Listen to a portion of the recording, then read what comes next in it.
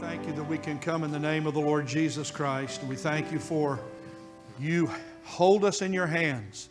We thank you, Lord Jesus, for your grace and your mercy. We thank you for your kindness that you've shown to us. Nothing can snatch us out of your hands.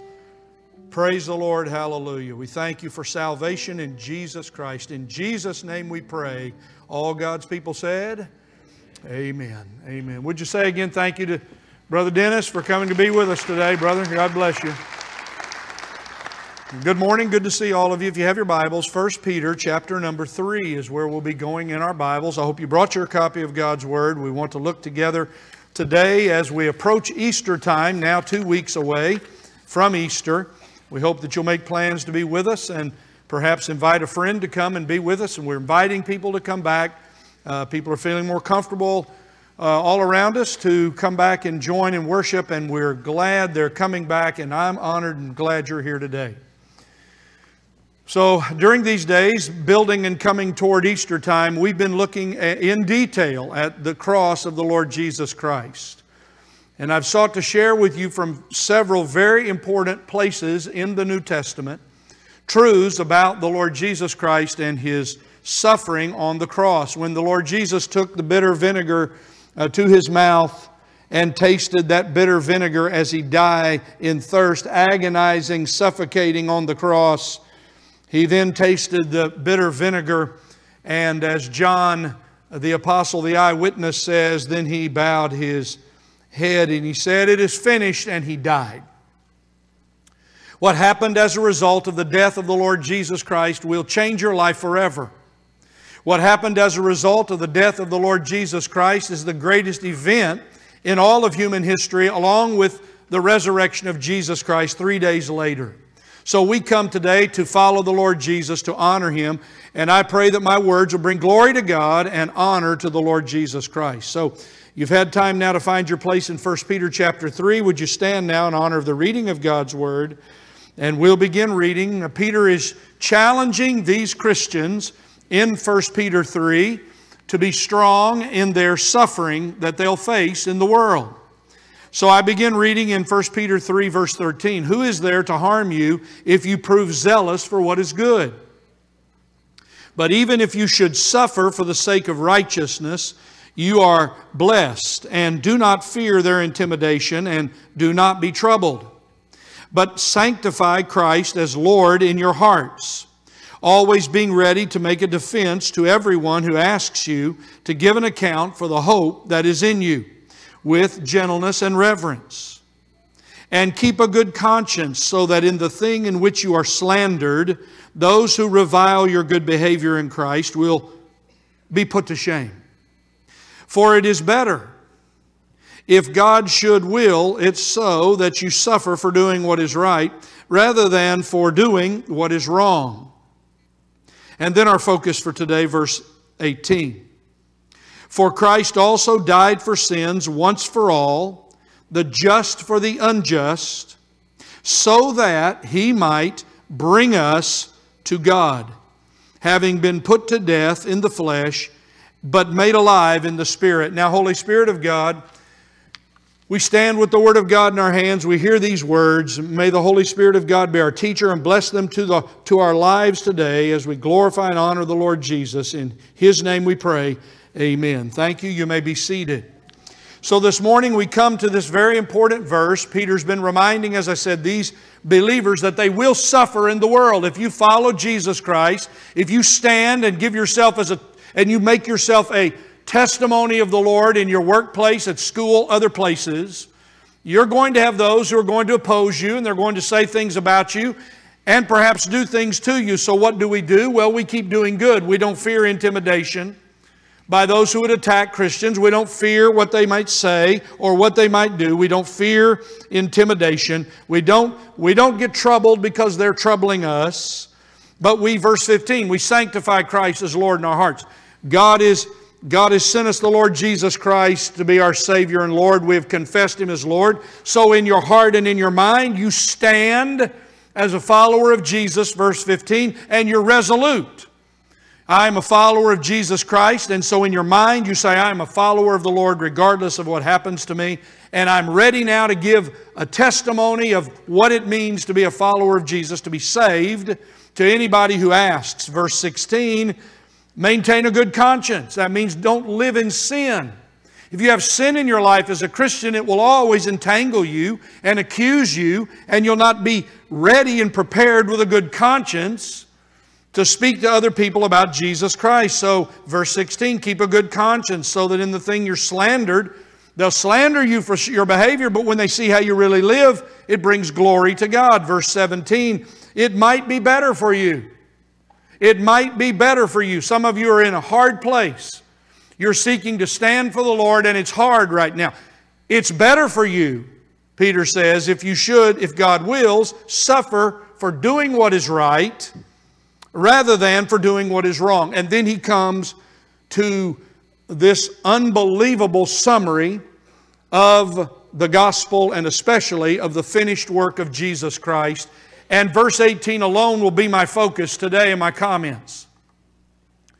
My prayer is that these astounding words of Peter will touch your heart and warm your soul.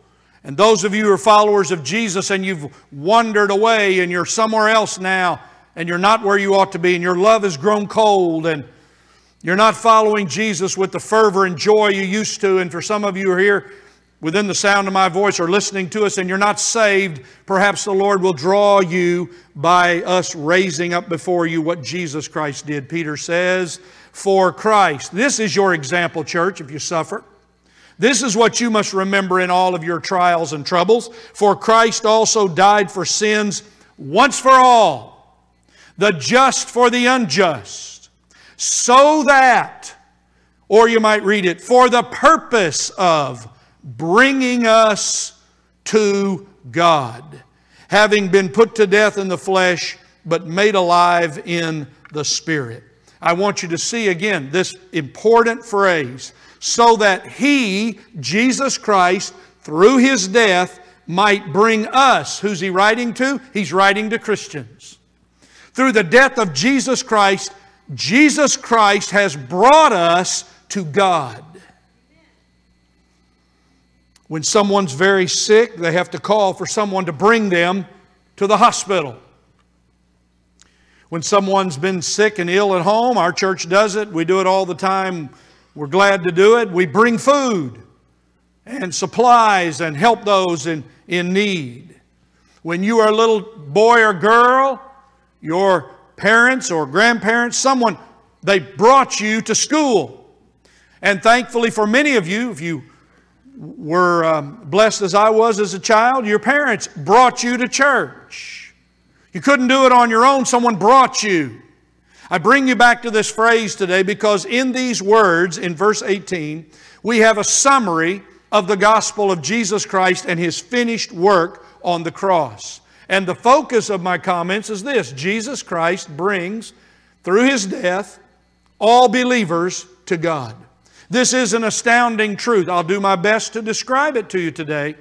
But you need to go home on this Lord's Day, and before you get caught up in all the rest of your things that you do, you ought to give some time to talk about this with your family at the table. You ought to give some consideration to this in your own prayer time on this Lord's Day, that Jesus Christ died for our sins once for all, the just for the unjust, so that He might bring us to God. I could not get to God on my own. I needed somebody to bring me to God. I didn't know which way to go. I didn't know the way. I didn't know how to talk to God. I didn't know what to do. Someone must bring you to God. You cannot bring yourself. The arrogance of the generation in which we live, of people priding themselves that somehow they're going to stand before God and on their own declare themselves right, is foolishness. You cannot come to God lest the Lord Jesus Christ dies so that you might be brought to God by His grace and His salvation. And praise the Lord for that. So my heart is burdened that you might understand the unbelievable statement of the gospel. We are brought to God because of the death of Jesus Christ. So I have three observations from these words. Number one, I'm going to use three words that are very familiar to us in preaching. They're not the words necessarily that we find in these verses, but if we're going to understand what it means for Jesus Christ to bring us to God, we must first of all understand His substitution for sinners when He died on the cross. Christ's death in substitution on the cross for sinners brings them to God if they will believe in the Lord Jesus Christ and repent of their sins. Secondly, Christ's death brings believers to God in reconciliation in this world. We can be, as I've been talking for weeks on end to you, we are reconciled to God because of the death of Jesus Christ on the cross. And I want to speak to you a little bit more about that for a few minutes. And then finally, I want to open to you the door of heaven today from the Word of God. Oh, for many of us today, this is what you need the most. And this week and next week, as we finish this time, as we come to Easter, I'll speak again about this wonderful truth that Christ's death brings believers to God in glorification in heaven. Praise God. There is something good that you can't even imagine, my Christian friend, coming for you.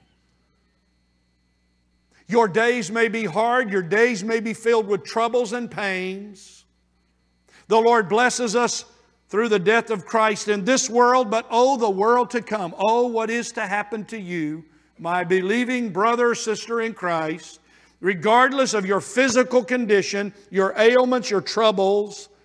There is a great, glorious time coming for you, and the Word of God tells us about it.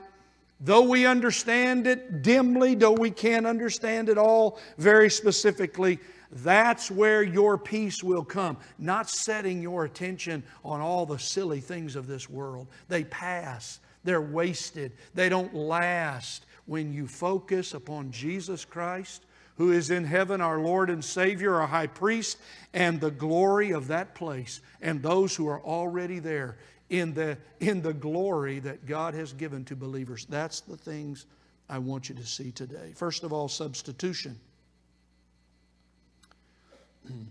Has anybody ever taken your place for something you did?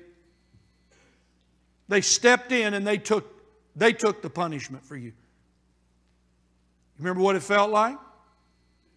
When somebody stepped in and said, "No, I'm going to take your place. I did it. I'll take the blame." There's nothing more astounding and humbling and heartwarming than to think about the fact that Jesus Christ endured your sin on the cross. He was your substitute. He stood in your place, beaten to a bloody pulp, driven down, thorns on His head, lacerations all over His body, liars all around, mock trials that didn't mean a thing, a Roman governor who thought he was everything, who was nothing, and then the ridicule all the way up the road to the place of the skull. He took all of that for you and for me.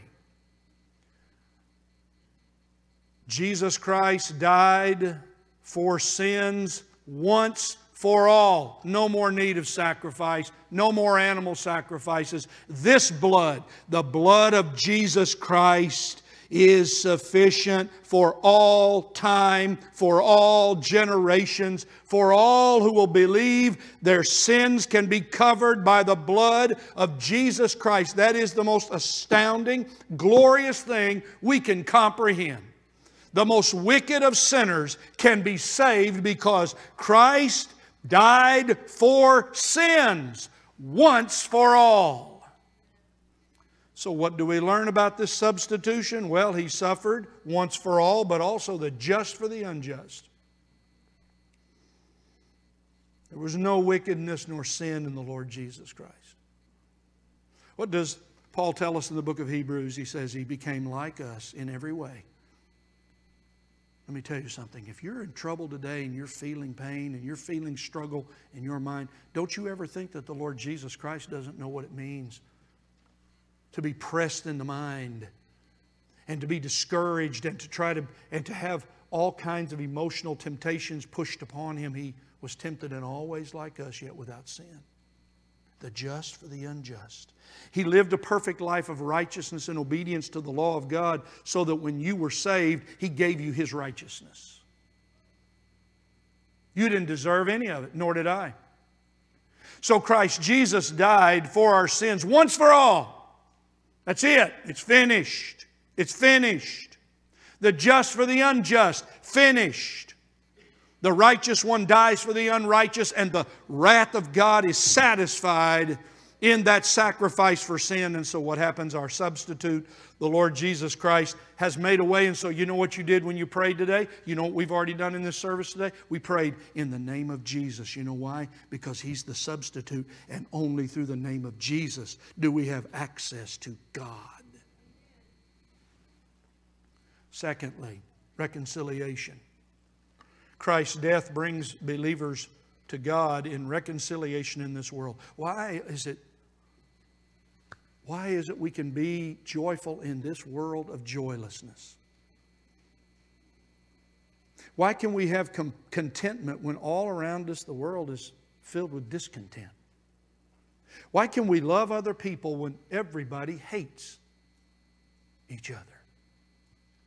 How can it be that we can have a joy in our hearts even when we are suffering great sickness and pain and loss and devastation? It is because you have been reconciled to God, Christian friend. You've been reconciled. You've now been made right with Him. Christ died for sins once for all, the just for the unjust. And what did He do? When you bowed your head, when you confessed your sin and repented of your sin, unbelievably, spiritually, the Holy Spirit of God, sent from God the Father and Son, brings you to God in relationship. And now you have a glorious relationship with God. Here's the way Paul said it in Romans 5, 1 and 2. I've talked about these verses in detail. Therefore, having been justified by faith, we have peace with God. That's it. Now you're reconciled. Peace with God through our Lord Jesus Christ. But there's something else Paul says in Romans 5 I want you to hear. He goes on to say, through whom, the Lord Jesus Christ, we have obtained our introduction, listen to me now, by faith into God's grace. Do you know who introduced you to the grace of God? Jesus Christ our Lord.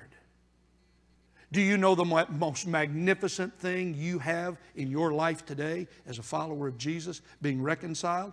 The grace of God. Are you glad, my Christian friend? The grace of God. Saved by the grace of God. Sustained by the grace of God. Forgiven by the grace of God. Protected by the grace of God. Kept by the grace of God. Oh, the grace of God. He brings us and introduces us to the grace of God so that we might live in this world, in this wicked world, and enjoy the grace of God. Grace of God, now you're a friend with God. Grace of God, now you've been declared righteous and you've been pardoned from your sin and justified by your faith. Grace of God, you've been forgiven of all your sins. Grace of God, you've been adopted as a child of God. Should I go on? The grace of God. Christ's death brings reconciliation to God. That's why you sing when everybody else is sad. That's why you have joy in your heart when there's wickedness and godlessness all around. It's because you've been reconciled to God and you can never be separated from Him again. He will hold me fast. He will hold me fast. That's what we sing. Great is thy faithfulness. That's what we sing because we have been reconciled in this world through Jesus Christ. Oh, if you ever get over being reconciled to God and become a proud person again, shame on you. There's never a way I can live in pride again, because the only way I've been able to be brought to God in my frailty, in my sin, in my rebellion, the Lord Jesus, He brought us. He brought us all who are saved in this room. He brought you to God in reconciliation through Jesus Christ. Now let's open heaven's door. Now let's open heaven's door. We oftentimes think about heaven and what's there. That's important. But today my comments are about who's there. Especially the believer in Jesus Christ. Oh, as the little girl said, I heard her talking to her mother at the funeral service for her Christian grandmother. So, Mom, what's happened to Grandma now that she's dead? You know, it's interesting as a pastor all through these years, when I talk sometimes to people about heaven and they're going through troubles, and they'll kind of grin and smile, almost like they appreciate that I'm bringing up heaven, kind of like, well, thank you, Pastor Mike. That's really good. I know about heaven. Thank you. Thank you. Kind of a smirky little thing. When I talk about that with them, it's only because that you see the great responsibility of the Christian life is no longer to think about here, but there. And what's going to happen to you when you leave here and go there is a glorious thing. And I fear that most Christians don't have any idea, nor think much about all what's called the blessed state of the Christian's life. You see, your salvation is all about bringing you into full restoration with God again. And now we're separated. And what did Peter say? Our beloved disciple here. Words that are so dear to me and to many of you who are here. He says in chapter 1, the condition we're in right now. Though you have not seen Him. None of us in this room have ever seen the Lord Jesus Christ with our eyes. You love Him. And though you do not see Him now, you believe in Him. That's the condition we're in this world. We walk by faith. We walk by faith. And we love the Lord Jesus Christ, though we've never seen Him with our eyes. And we commit ourselves to follow Him no matter the cost. We make a commitment to follow Jesus Christ. And now what do we have? The door of heaven is open. He brings us. He brings us as His children. God the Father brings us to Himself through the Lord Jesus Christ and His work. Let me just talk about it for a moment. I read to you from Romans chapter 8 because it's a summary of these things that are found in a lot of different places. And I'm going to go quickly, but I want to read to you. These are very familiar words to most of you who are here. Romans 8:28, we've talked about that in detail, the good from the bad. During this last year and all the troubles that have been going on, we know, Christians know, Romans 8:28, that God causes all things to work together for good to those who love God. To those who are called according to His purpose. And everything that happened in this last year up until this very moment in your life, everything that's happened in your life since you believed in the Lord Jesus Christ, all of it God has caused to work for good for you if you love God and are called according to His purposes. And then with that in mind, Paul gives us these two great declarations of the full condition from beginning to end of what happens to the believer who believes in Jesus Christ. For those whom He foreknew, He also predestined to become conformed to the image of His Son. That's your ultimate goal. That's what's being done in your life. That work is now started. The Holy Spirit of God is making you more like Jesus Christ. That's why He puts all these irritable people in your life and all these problems in your life. That's why He's putting you through all these difficulties, so that He might use that heavenly sandpaper, so that He might grind away, so that He might make you more like Jesus, for whom He foreknew He also predestined to become conformed to the image of His Son. Verse number 30, and to those whom He predestined, He called. And those whom He called, He justified. Don't drift on me now. And those whom He justified, listen, He also glorified. You are already in Christ, my Christian friend. Christ is in you. This amazing relationship you have with Jesus Christ is as real as you're sitting here today. You have this relationship with Him, but on the other side, through the door of heaven, as we cross into that place where the Lord Jesus is, into that holy place, into that glorious place of the ever-presence of God, an eternal place above time and space that never ends, age upon age, generation upon generation. What happens to us? Well, first of all, believers in Jesus Christ are glorified and saved from the presence of any more sin. It's gone forever. Yes, saved when I came to Jesus Christ and I was justified in this world. I was saved from the penalty of sin.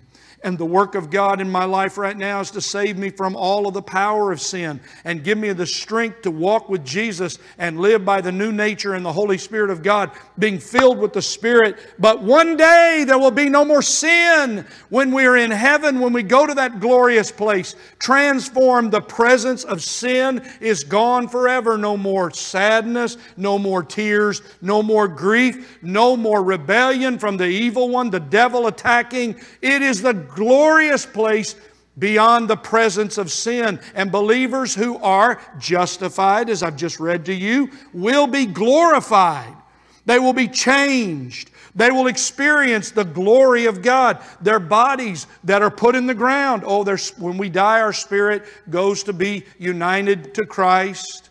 We await that glorious time that's yet to come. Our bodies in the ground, waiting, deposited, because one day your old body, the body you have that identifies you as who you are, uniquely made to you, given to you as a gift from your birth, that body will be transformed. And as Paul says, the dead in Christ will rise first. The glory of the resurrected body of the believer in Jesus Christ is a glorious thing. And we will forever be with the Lord with a promise of a new heaven and a new earth. A lot of good things are coming for you. No more presence of sin. Gone. Not affecting you any longer. Beyond the power of sin. Beyond the penalty of sin. No longer condemned. Conformed to Jesus Christ in perfect union with Him. With a resurrected body that will one day come at the Lord Jesus' return and the glorified Lord Jesus. This is an astounding statement. This is an astounding statement which I'm about to read from Colossians 1:22. Next week I'm going to go ahead and tell, my old preacher friend used to tell me, don't tell people what you're going to preach on next week. They might not come, but I'm going to go ahead and tell you. I'm going to elaborate in detail on Colossians 1:22. Listen, did you know this? That believers in Jesus Christ, when the Lord Jesus comes again and we appear before God for that time of accountability, did you know that He will present you on that great day holy and blameless before God? I read it to you. Colossians 1:22, yet He has now reconciled you in His body of flesh through death in order for this purpose, to present you before Him holy and blameless and beyond reproach. That's the glory of being glorified in the presence of God through the Lord Jesus Christ. I go on, believers will be glorified, living eternally, living forever in the fullness of joy in God's presence. You see, it's only when I'm weak in mind and lack spiritual understanding that I don't appreciate that statement. I think that we miss this. Jude 24, Jude has only one chapter. Verse 24 of Jude says, now to Him who is able to protect you, Christian, from stumbling, listen, and to make you stand, are you ready for this? In the presence of His glory, blameless with great joy. There's nothing more joyous than being blameless in the presence of God forever and ever and ever and ever. You know, when I talk to some people about going to heaven, they seem a little sad. They seem like that they'd rather just stay here. As if there's something here that would be better than there. They seem like they're so attached to the things in this world that they've misunderstood no presence of sin anymore. Completely, eternally saved in the presence of God, which brings full joy. Listen, when you come to understand the presence of God in your life in this world. See, this is what God's teaching you. This is what the Holy Spirit does inside of you. He teaches you, He gives you that experience of the sweetness of the presence of God in your troubles. One day, you will stand in the awesomeness of the glory of the presence of God, and those angelic beings and all of those living creatures, and all of them keep throwing their crowns down, keep saying the same thing, because you can never get over it. The eternal God is holy, holy, holy, forever and a day. Who was, who is to come, the glorious one. Oh, I hope that you'll just peer through these scriptures into heaven that goes forever, and see the change that will come to you as a follower of Jesus Christ. I finish on this one last thing, and I have just a few moments, but I want you to not turn off. Please listen to me, please. You see, believers will also experience something that we don't often think about, but I'll use these words. It's not exactly said this in these words in Scripture, but it's implied. What will happen when I go to be with the Lord in heaven? I will come to have the opportunity to live eternally in the enjoyment of God. Some of you have dear friends, and you say it when you go to visit them. You sit and you talk and you say, boy, the time just flew by, didn't it? It's so sweet to be with them. You go with your family and the time just flies by. You have fellowship with good people here at the church and you enjoy the time. Time just flies by. Enjoyment helps us miss the restraints of time. When you go to the place that is timeless, when you are there before the Lord and glorifying God in that place and having the fullness of joy that comes in knowing Jesus Christ, we only understand this a little bit. And I stand here along with you as a fellow traveler on the road to heaven to understand it. But I want you to hear these precious words that are declared even back in the Psalm. And you should go home today. Perhaps I would encourage you, this is something else you should think about. For the sake of time, I read it to you. Psalm 16:11. You make known to me the path of life. Listen, in your presence is fullness of joy. But then there's something else. David says, God, in your right hand, there are pleasures forever. Do you know anything about the pleasure of following God? Do you know anything about today the joy, the enjoyment of being with God? Why, I about got run over coming in the road today. We had some men that they were ready to go. They had their boat hooked up and they didn't want anybody in their way. They're going to go enjoy going to fish. There were a few others that about crashed into me, had their golf cart on the back of their truck. They're going to go enjoy playing golf.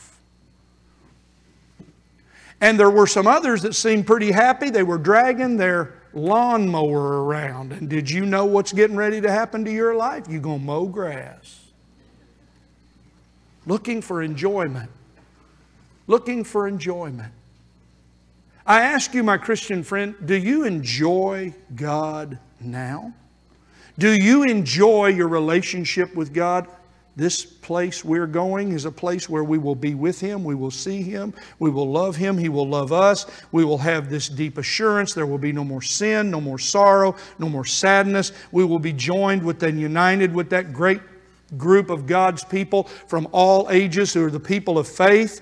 1 John 3:2 says, Beloved, now we are children of God. It has not yet appeared what we will be, but we know when He appears, we will be like Him, transformed body, resurrected body, because we will see Him as He is. Oh, to see the glory of God forever and ever.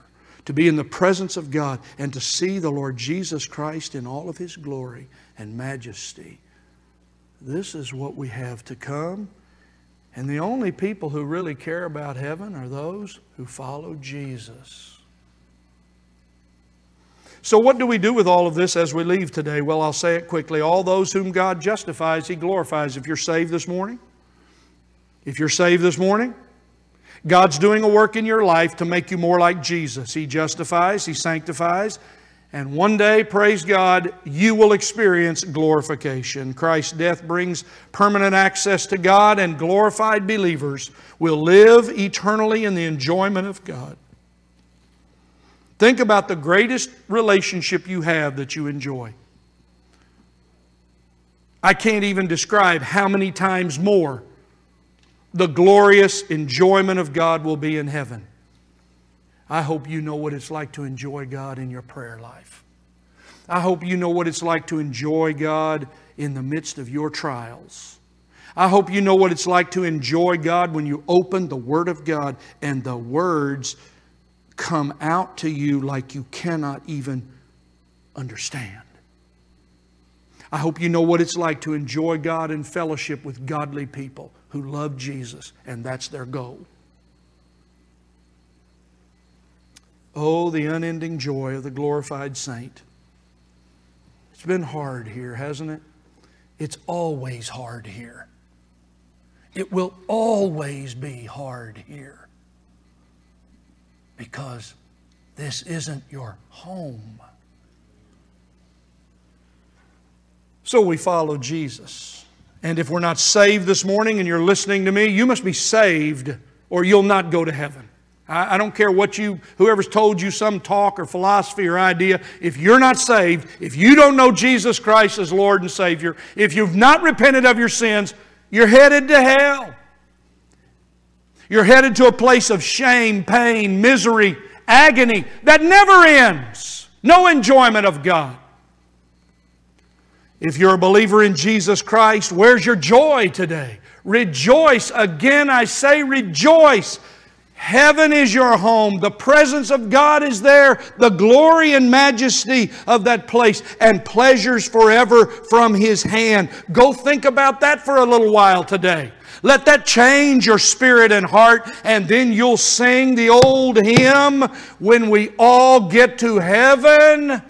What a day of rejoicing that will be. When we all see Jesus. We'll sing and shout the victory. Can anybody say amen? Well, I'm excited, and I hope you are too. Heaven is your home if you're saved.